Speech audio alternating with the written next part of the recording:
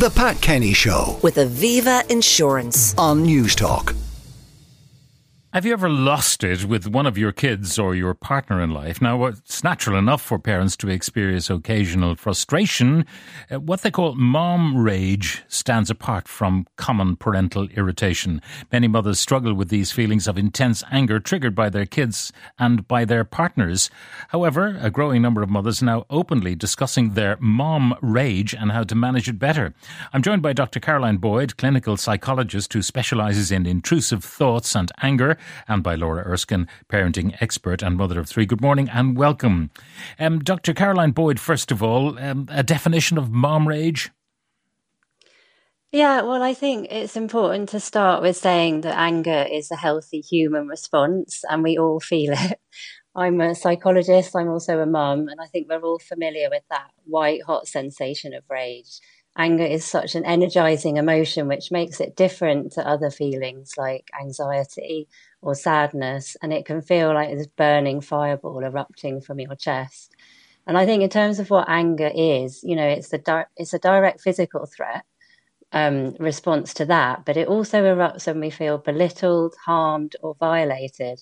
And for modern mums, there are just so many anger-inducing triggers. You know, anger is an understandable response to unmet needs, feeling touched out, overloaded and bearing the bulk of the parenting load, and feeling unseen and undervalued in the caring work we do. So I think the trigger can be as simple as a lost shoe before the school run, or a cumulative response to sheer overwhelm in the endless demands of little people and modern life. How much of this is due to the expectation? Do you know the idea of everything that's lovely in the world is described as mom and apple pie?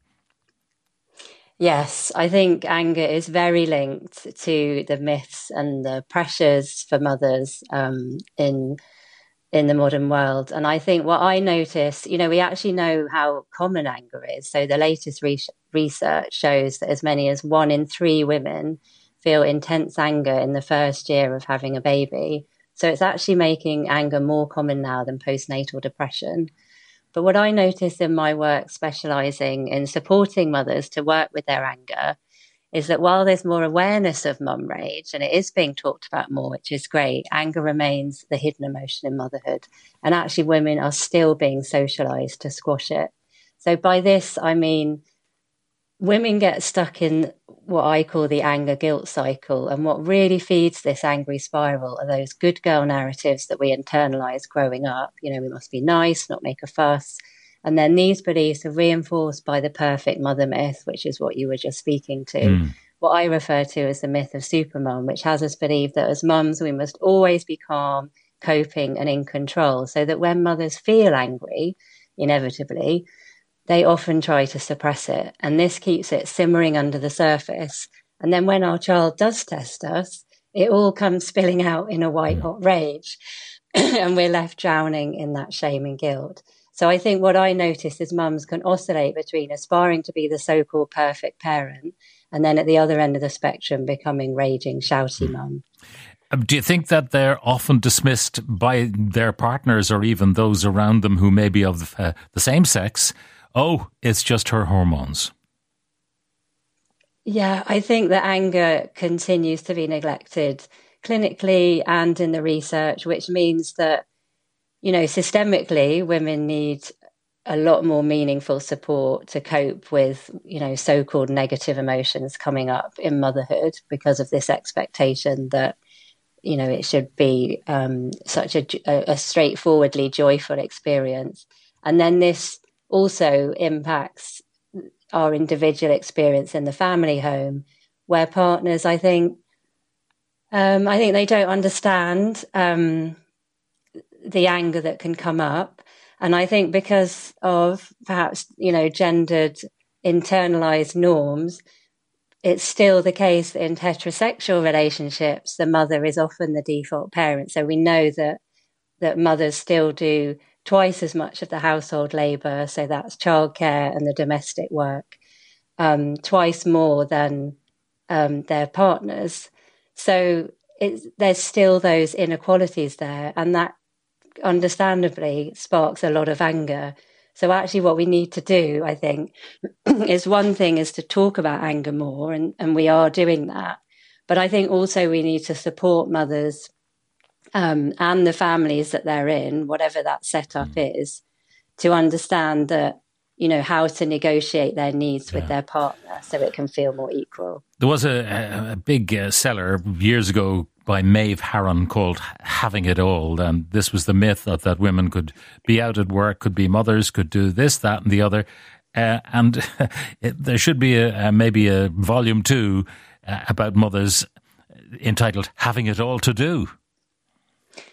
Yeah, I think if anything, it's become even more challenging for modern mums, because now the expectation is that we, are not only enjoying every moment of parenthood and, we're calm and we're coping and we're in control, we're not struggling and we're not allowed to share our true feelings. We are also expected now to work and have a career on top of that. And, in short, be expected to be super mum, super wife, super everything. And I think, the idea that we can do it all adds a lot of pressure. And I wonder if it should be, it's more the case that perhaps we can do it all if adjustments are made and meaningful support is put in place, but perhaps not all at the same time. Dr. Caroline Boyd, thank you very much for joining us. A clinical psychologist who specialises in intrusive thoughts and anger. Laura Erskine, parenting expert and mother of 3. Mom rage. Do you know it? Have you had it? This morning, Pat. Yes, absolutely. I'm a mum of 3 of children in varying ages, all the way from 4 up to 14. So, I'm living that role of being a working mom, being a mom who stays at home as well, and tries to juggle everything. And I think, it just takes one child to make a disrespectful comment, give a bit of back chat, not do what they're told. And it really depends where you are at as a mom in that particular moment as to how you're going to respond to it. This morning we were all running a little bit late getting out the door. So when somebody made a disrespectful comment, I lost it. And it's funny, it's between myself and my husband, what we try and do is try and balance each other, and thankfully he was there this morning, and it's really helpful to have that support. So he reminds me, it's with actually Dr. Mally Coynes, the child psychologist who you have on regularly yourself, Pat. And the title of her book is Love In, Love Out. And that's, a phrase that's used a lot in our house to remind each other that actually we're going to get nowhere by reacting and getting angry or shouty with our kids. And in fact, what happens is quite the opposite, because you just feel this immeasurable guilt and shame afterwards about how you should have done it differently, how I now have a child who's gone into school who is feeling bad about themselves instead of good about themselves as they start their day. And I think that we need to cut ourselves a little bit of a break as parents and be a bit compassionate to ourselves in order to be able to cope better. And should you say sorry to your child if you've had an outburst? Absolutely. And it's not just a sorry, I did that, and shutting down the conversation. It's about repair. So that apology needs to come with no blame on behalf of the child who may have been disrespectful, but an acknowledgement of what happened and how you would like to have reacted differently. And then I suppose a discussion around how maybe they might have behaved differently. Yeah. Would you explain your triggers to a child? Say, by the way, you know why I lost it this morning? You couldn't find your shoes again, or you did this again, and you know it's going to happen if you do it again. I'm going to lose it again. I think it is. I think that's, knowing your triggers is definitely really important. I think if you tell your child what the triggers are, maybe they could use that against you.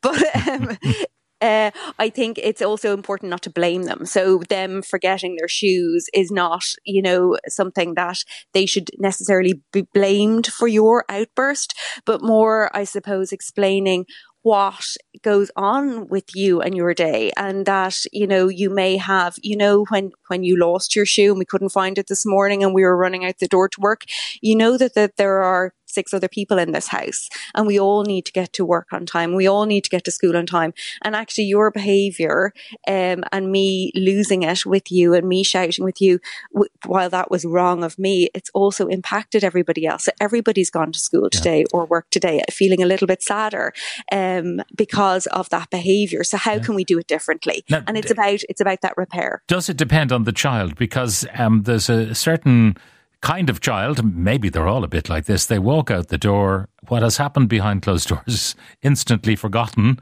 and they get on with their lives, and you go through your day feeling dreadful. Yeah, and it can really depend on the child as to whether they can move on from it or not. Invariably, though, studies would show that kids actually, this repeated rupture and repair cycle of having those mom outbursts and not doing the repair part, that actually, will determine how a child will manage relationships later on in life. So it is really important to go back and revisit it later when you're both calmer. And some kids can mask it and say, I'm fine, but they might have an underlying simmering anger. And actually what could happen is that they take that out on another child in school when you're not there. And it can seem totally unrelated. They don't know why they're feeling angry or why they behave meanly to another child, but it's because of what happened that morning. And so we do need to go back and repair that. An interesting text here. Dad rage also exists, not just mom rage. My wife and I are both guilty of it, but I don't remember my parents being like that. What has changed in the world? Oh gosh, I do remember my parents being like that, and it's not actually more my mom than my dad. So I suppose that was the by the nature of it being a stereotypical home, and that she did most of the caring. She was carrying the mental load as well as the physical load. Dads definitely are more active in their parenting now, especially since COVID, and we have much more shared parenting. So absolutely, dad rage happens as well. And I think what's really helpful is that you both communicate with each other where you're at emotionally on a given day. So sometimes, my husband might walk into the room at the end of the day. I'll come in from work, and he might have had a stressful day in work, but I suppose work stress is slightly different to home stress. And what we might do is share how we're doing. So it's not like, how are you doing today? And a nondescript fine coming back as the answer, but it's actually, I'm at about a 6, and he's like, well, I'm actually at about a 3. So we know we need to compensate and help each other out for that particular evening. And so it's useful to keep sharing that on a day-to-day basis as to how you're coping on a given day, and then giving yourself a little bit of self-compassion and also a little bit of self-care. And I know I have friends of mine, I was discussing this over the weekend, and they're actually saying, do you know what? I now need to get up at 6 a.m. to have a half an hour to myself to recalibrate, so I'm ready for the day, to give myself a little bit of meditation, to listen to a podcast, to go for a walk, so that I can cope better with the day. And I think we all need to do that a little bit more to help us with that overwhelm, because it's not going away. Life is getting busier and busier. Laura, thank you very much for joining us. Laura Erskine, parenting expert, mother of 3.